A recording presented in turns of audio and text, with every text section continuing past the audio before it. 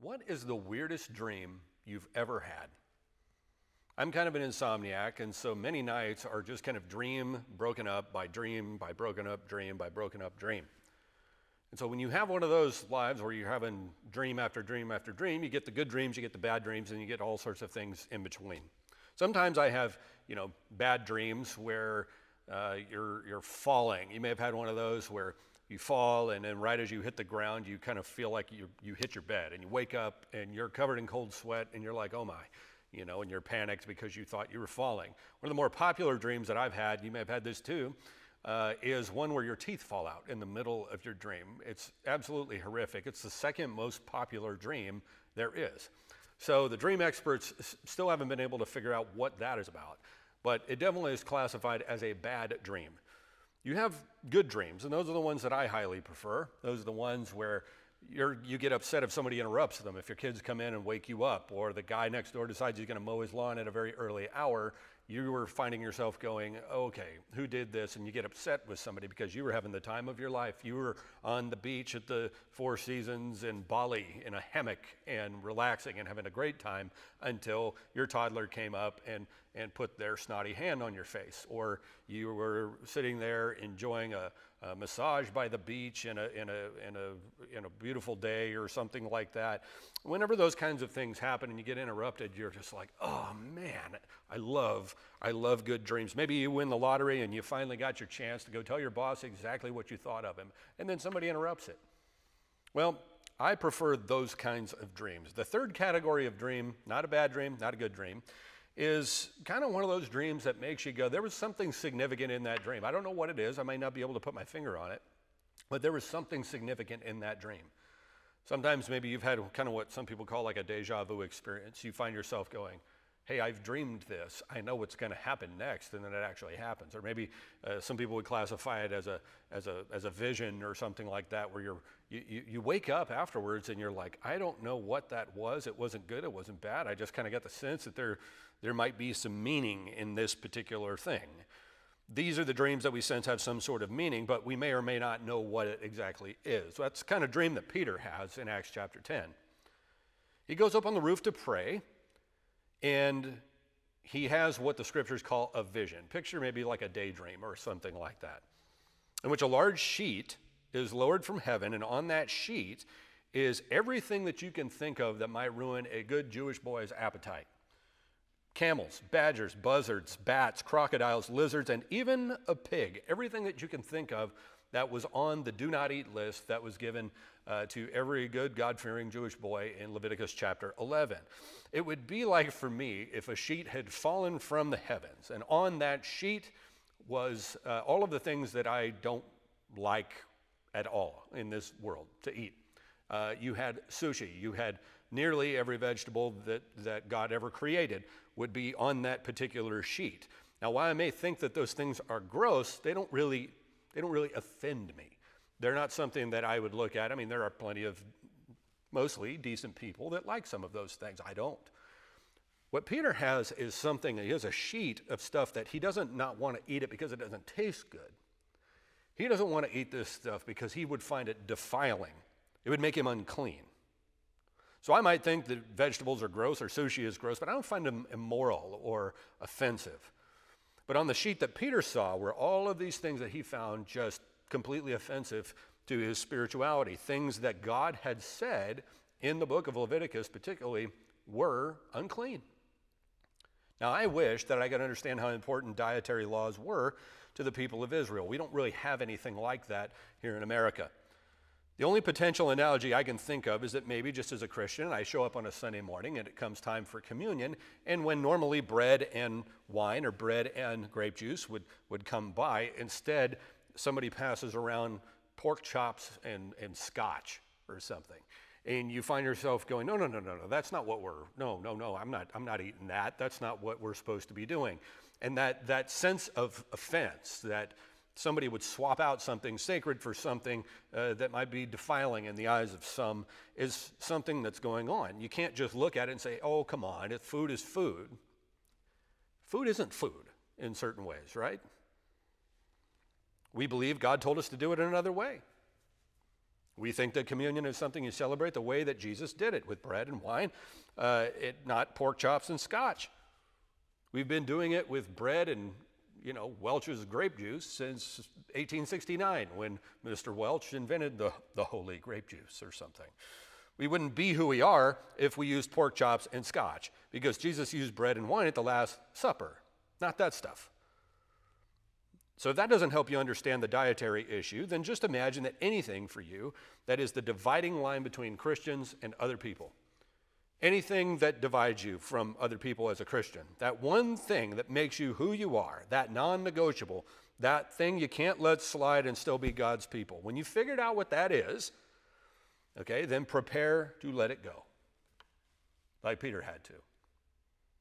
As Peter looks at the sheet, he hears a voice say, "Rise, kill, and eat." Now, you or I may have thought that it was the devil talking, okay? But Peter recognizes it as the voice of God, and his response is, there's no way I'm going to eat that stuff. Now, I want you to pause and just realize he recognizes it's the voice of God telling him to eat, but he refuses the voice of God telling him to eat that stuff. No way, no how. I could never do anything that defiling, okay? Peter fancies himself as a good law-abiding Jewish Christian, I should say. He's never eaten anything unclean. And God then responds to him. He says, don't call anything impure that God has made clean. I'm going to say that again. Do not call anything impure that God has made clean. And then that sequence happens 3 times. The sheet comes down, full of offensive stuff. Peter's told, rise, kill, eat. Peter says, no way, I can't do that. God declares it clean, and then the sheet goes back up into heaven. Just then, there's a knock at the door, downstairs. 3 men come, and a Gentile, that represent a Gentile man, meaning a non-Jewish man, by the name of Cornelius, are downstairs. So Peter's still up on the roof. They come downstairs to his place. They're downstairs, and they say that their boss, Cornelius, had a vision, and in that, he was told to go look for a guy named Peter. So Peter hears the Spirit at this moment say, go with them. I have sent them. So when Peter sees them, he asks them what they want, and they say that their boss, a centurion by the name of Cornelius, has been having dreams too, and that he was told to send for a man named Peter. So Peter goes with them. When he walks through the door, there's Cornelius there with all of his family and friends, and he bows down and begins to worship Peter because he doesn't know any better. Peter immediately tells him to get up. He says, don't do that. I'm only a man just like you are. And so then they swap dreams. Now, this is where the story gets really interesting. The first little dream sequence when they're sharing their dreams teaches us a very, very important lesson I want you to really let sink in. God does not show favoritism. Okay, God does not show favoritism. Acts chapter 10, verses 34 and 35 say this. It says, Peter began to speak. I now realize how true it is that God does not show favoritism, but accepts from every nation the one who fears him and does what is right. Now, I'm sure nobody was more surprised to hear those words come out of his mouth than Peter was. Peter had grown up his entire life thinking that God, in fact, very much showed favoritism. He preferred Jews to Gentiles, and that the Israelites were his chosen people, and that from the time of the promise to Abraham, all the way until that present moment, he had chose Israel and Israel alone to be his chosen people. Now, he's not by himself there, and it's not a crazy thought. It's not that the Old Testament doesn't share anything about that or that Peter just made it up. Virtually everybody around Peter at the time thought the exact same way. Now, they had learned, the Christian Jews, the Jewish Christians, I should say, more properly, and Jewish Christians had learned how to get along with Gentiles. They were kind of operating under peaceful coexistence or whatever, and most Jews gave Gentiles the benefit of the doubt and lived in harmony with them, but they still wouldn't eat with them. And this becomes a very, very big deal. Nothing personal, maybe. It's just that I'm not going to risk getting some pork with the beans, so to speak. Not going to do that. Justice. If you've ever seen the statue of Justice outside the Supreme Court, it's Lady Justice, and she's standing there, and she's got a blindfold on. because justice is blind to the actions of men, or not because she's blind to the actions of men, but rather because all are equal in the eyes of justice. And by putting that blindfold on, justice can't see who they are, what race they are, what gender they are, et cetera, et cetera, et cetera. It's a beautiful concept, and it's similar to what's being said here, that God doesn't show favoritism, that when he looks down on people, there is nobody that you ever look into the eyes of, or I look into the eyes of, that are not precious and loved in the sight of God. And that he loves each and every person that he's created, every single person that he knit together in the womb of their mother. I wonder if we might be better Christians if we were blindfolded, if we were totally incapable of seeing people's externals. I wonder how we would treat them. Now, what Peter says about God in that little passage is so powerful that he shows no favoritism. He's saying there is no first class and coach in the kingdom of God, that God has showered his grace upon all creation, all people.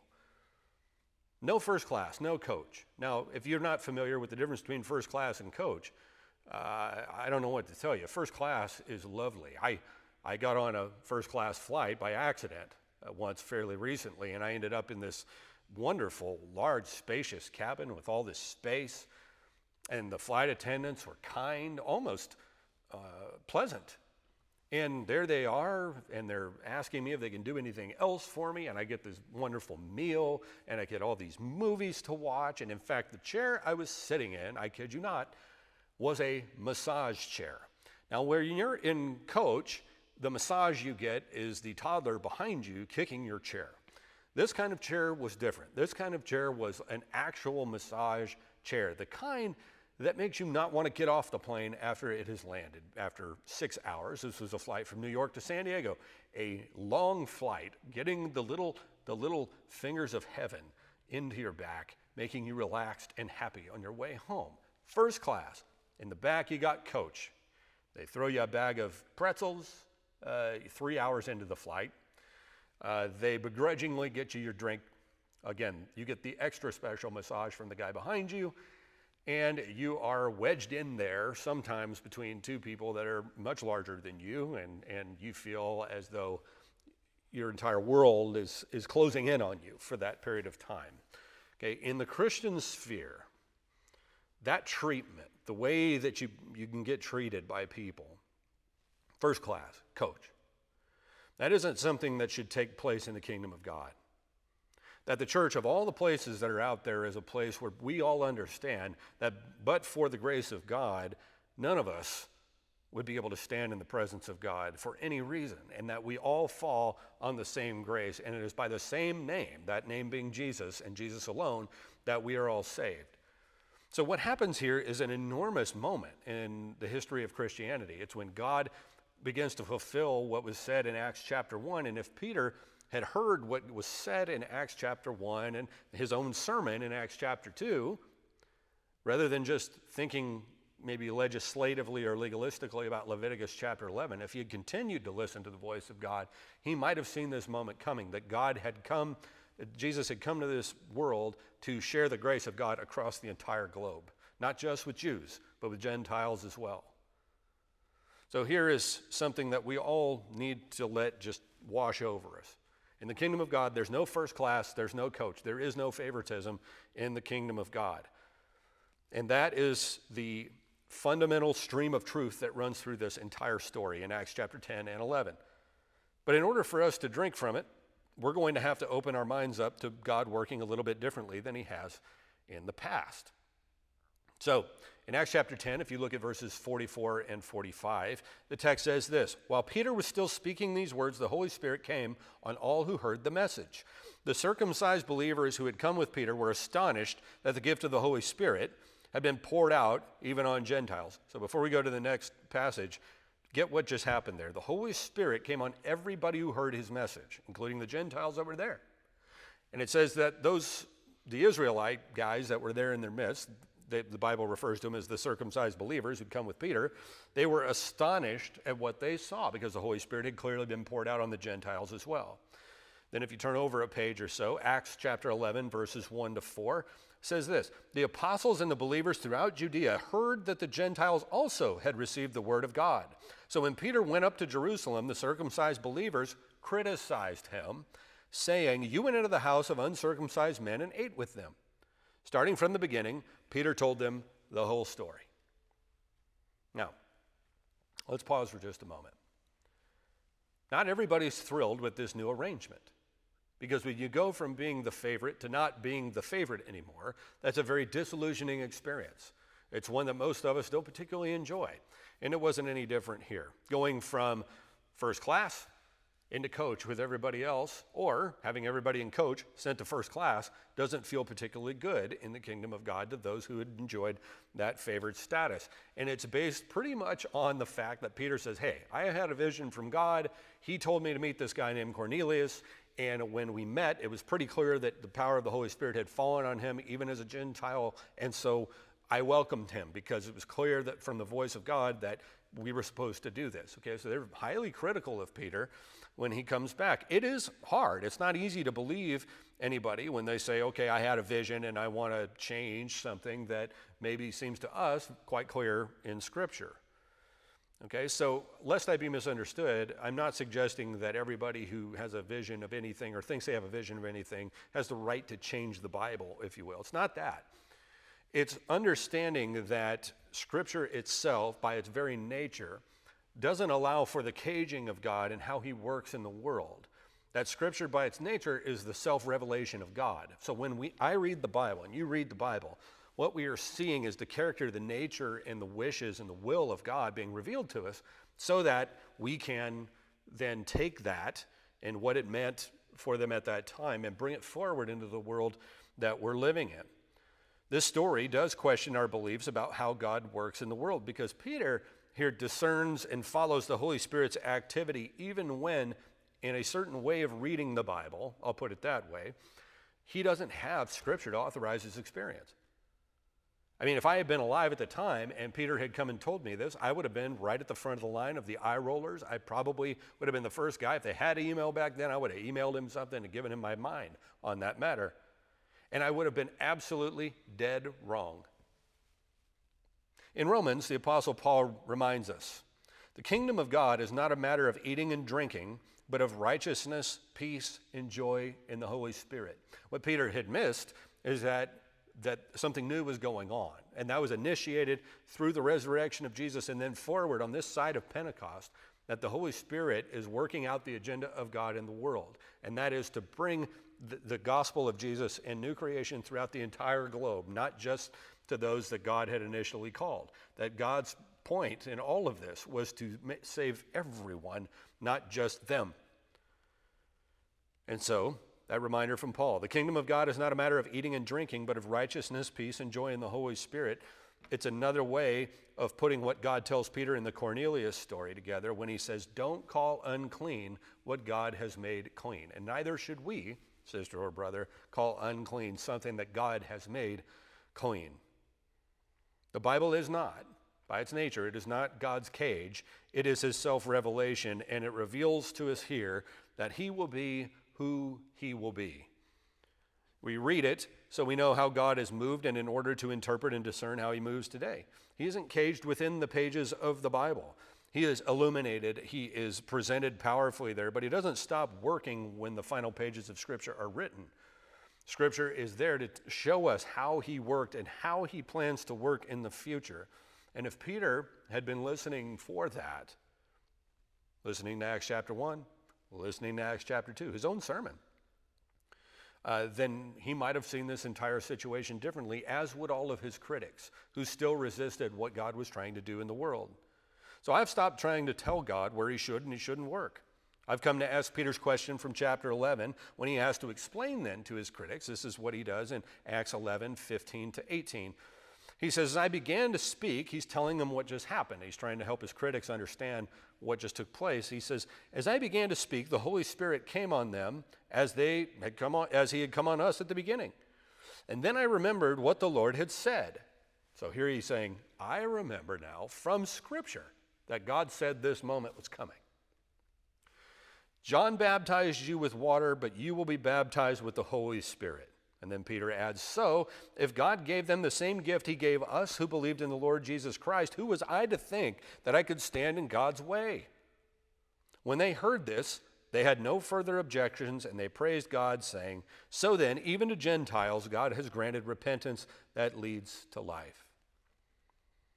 Over the years, I've learned that God often likes to work where I would not expect him to be working. Among the tax collectors and the sinners, among Californians. I may choose to acknowledge it or not, but whether I acknowledge it or not, that doesn't stop it. I may choose to believe that I or my church or whoever is God's favorite, but that doesn't make it so. And frankly, that kind of bothers me. I would prefer to be God's favorite, wouldn't you? If I could be God's favorite, that might be a wonderful thing. But God says it ain't so, that he will not be caged in that way, and that he is going about working all around the globe in bars and shelters and churches and office buildings. And that doesn't render us less important per se or irrelevant any more than it rendered Peter irrelevant in the life of Cornelius. The church remains God's apostle to the world, and it's our job to go where he stands, to discern his vision, to pursue partnership with God in whatever it is that he's doing in this world, instead of embracing a mirage that pictures ourselves as the sum total of God's work in the world. God is at work all over the place, even as I speak, everywhere, doing his work, and he invites us to be a part of that. This is something to rejoice in, not to resent. I mean, isn't it wonderful to think that even if every church in America shut its doors tomorrow, the gospel would continue to flourish abroad? That even if every church in the world shut its doors of its facilities, that the gospel would still continue to do its work in the world as it's doing at this very moment. Because every church in America has shut its doors. Maybe not permanently, but for right now. And yet, I'm sure you can join me in reciting some of the stories that you've seen of God continuing to work in the world, in hospitals, in grocery stores, on the street, online, over the phone, on Zoom. And who would have thought everybody and their mother would be familiar with Zoom and on Zoom at this point in life, right? But God is working in all sorts of mysterious ways. And this story between Peter and Cornelius is yet another example. It's a foundational example of how this works. To put it in the words of William Willimon, he says, faith, when it comes down to it, is often our breathless attempt to keep up with the redemptive activity of God, to keep asking ourselves, what is God doing? Where on earth is God going now? So we look to Scripture and we look to Jesus and we look to the direction of the Holy Spirit to guide us as we interpret. Now there's one last thing I'd like to point out in here, and I think it's particularly poignant and important for the world we're living in today. And that's this, that even good people need Jesus. Even good people need God. In our time, it's really common for people to say, increasingly even some Christians, to say that if a person does lots of good things, if a person, throws a few nickels this way, or they serve in a soup kitchen here and there, and they're just kind of an overall good person, that's enough, that they're justified in the eyes of God. However, one of the things that's striking about Cornelius is that he is still in need of something. I mean, by our standards, he's a very, very good person. I mean, he does a lot of really good things. Here's what the Bible says about him. This is Acts chapter 10, verse 2. It says, he being Cornelius, and all his family were devout and God-fearing. He gave generously to those in need, and he prayed to God regularly. Well, what more could he do? What's the matter with that? Nothing's the matter with that. It's just that he's missing the thing you must have. He's missing the only essential. And that's Jesus himself. I mean, you can't do much better than that. I mean, that's a pretty good description. If the Bible spoke of me that way, I'd be pretty flattered. He doesn't sound like a guy who needs to be converted. He's a good guy. He's a good guy. He's a really good person, as we put it these days. He sounds like many of our friends. They're not serial killers or thieves or whatever. I mean, some of them might be, but most of them aren't. And for them, we have a clear answer, right? If they're a serial killer or a thief or whatever, maybe we go, yes, they clearly need Jesus. But what about the person who seems to have everything? What about that good person? Do they still need Jesus? Scripture says yes, beyond question. Whatever the case, we should never make the mistake of thinking that good people don't need Jesus. The question If the question is who needs Jesus, the answer is anyone who doesn't have him. Christianity isn't just for the down and the out and the dangerous. It's for everybody. It's for the Corneliuses, the Cornelii, if you will.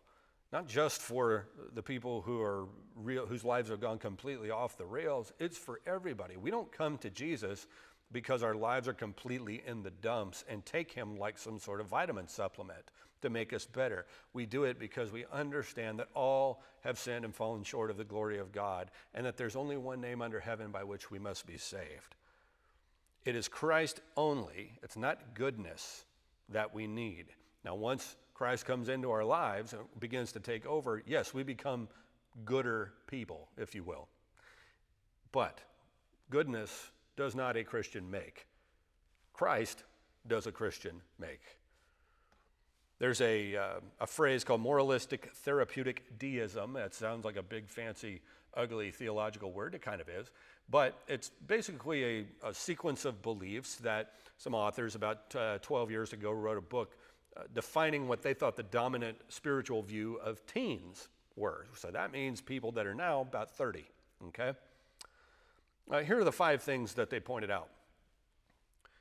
A God exists who created and ordered the world and watches over human life on earth. God wants people to be good, nice, and fair to each other, as taught in the Bible and by most world religions. The central goal of life is to be happy and to feel good about oneself.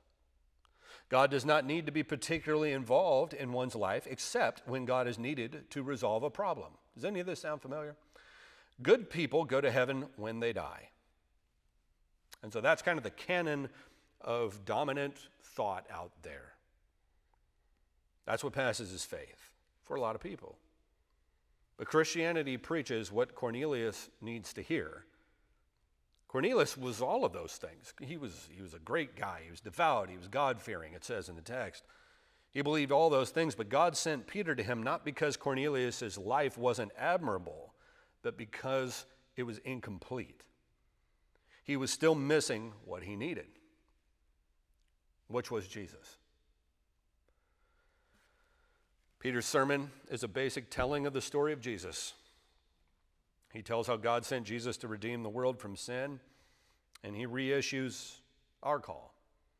Acts 10:42-43 says, he commanded us to preach to the people and to testify that he is the one whom God appointed as judge of the living and the dead, and that all the prophets testify about him, that everyone who believes in him receives forgiveness of sins through his name. Only Jesus is living of the dead, and it's through him that people receive forgiveness of sins through his name. And so that's the invitation. That's the invitation to me and to you and to those who are far off.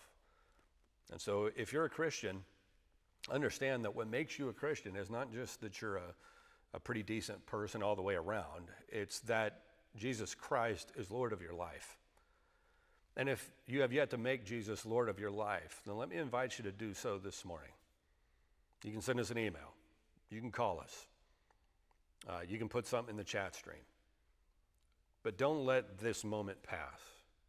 If you're out there and you still feel like something's missing, even though you try to live the best life you know how, et cetera, et cetera, et cetera, it's probably because there is. Because it's Jesus that's missing. And so I invite you this morning to make him Lord of your life. In Acts 10:48, Cornelius is baptized. Peter commands it to be so. And so if that's where you are this morning and you'd like to make Jesus Lord and Savior, if you'd like to be baptized, then please, I invite you to let us know. This morning we're going to gather around the Lord's table and do what we call communion. And we're going to do it with unleavened bread, which symbolizes the body of Jesus, and with the cup, which in it is usually some sort of fruit of the vine, wine or grape juice, that symbolizes his body that was shed for you. The good people too, and the bad people, and the horrible people, and the ugly people, and the fat people, and the thin people, that all of that is kind of irrelevant in the sight of God. That the gospel is blind in that sense. That it's for everyone. And so this morning, let me pray for us, and we'll take communion together as we close our service this morning. Let's pray. Heavenly Father, with bread and cup, now we remember Jesus. We remember the one that we are to preach, the one that we are to testify to, that he is the one that God appointed as judge of the living and the dead, and that all the prophets testify about him, and everyone who believes in him receives forgiveness of sins through his name. May that be the word that we preach today, Father. We thank you for sending Jesus on our behalf. All us bad people, all us good people, Father. Thank you for the gospel of Jesus and how it changes our lives and our hearts. We pray this in the name of Christ. Amen.